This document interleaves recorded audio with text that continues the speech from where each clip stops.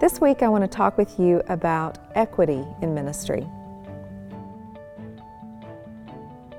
When I took my first call in ministry in 1994, I was delighted to finally find a place where I could really bring my full self and my full gifts.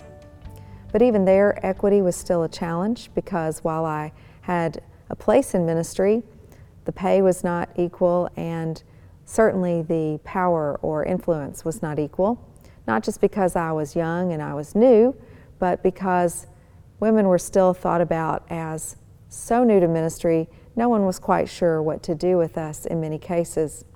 When we began interviewing women for the Learning Pastoral Imagination Project, we found many of them still having the very same struggle that I had had many years before.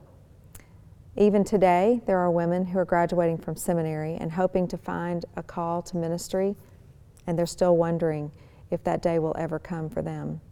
There had not been a good set of data on these questions for about 20 years.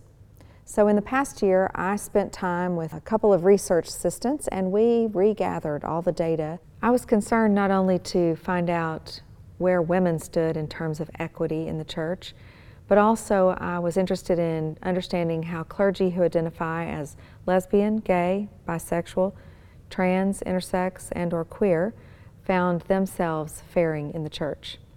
That data is much harder to come by, although we were able to locate some statistics about how LGBTIQ folks were doing in terms of entering into ministry and finding places of service. And of course, we're still a long way off in every case, but some denominations have come a lot further than others.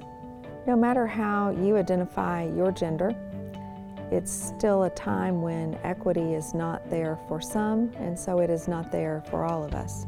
The resource that I want to offer to you today is that report on clergy women and others who have entered ministry in difficult circumstances, and sometimes with joy, and sometimes with tremendous struggle. And the question I want to invite you to think about today is, what does equity look like, or what would it look like in your particular ministry setting? And possibly more importantly, I'm asking you to think, what would it look like for you to participate fully in working for that equity in your situation of ministry?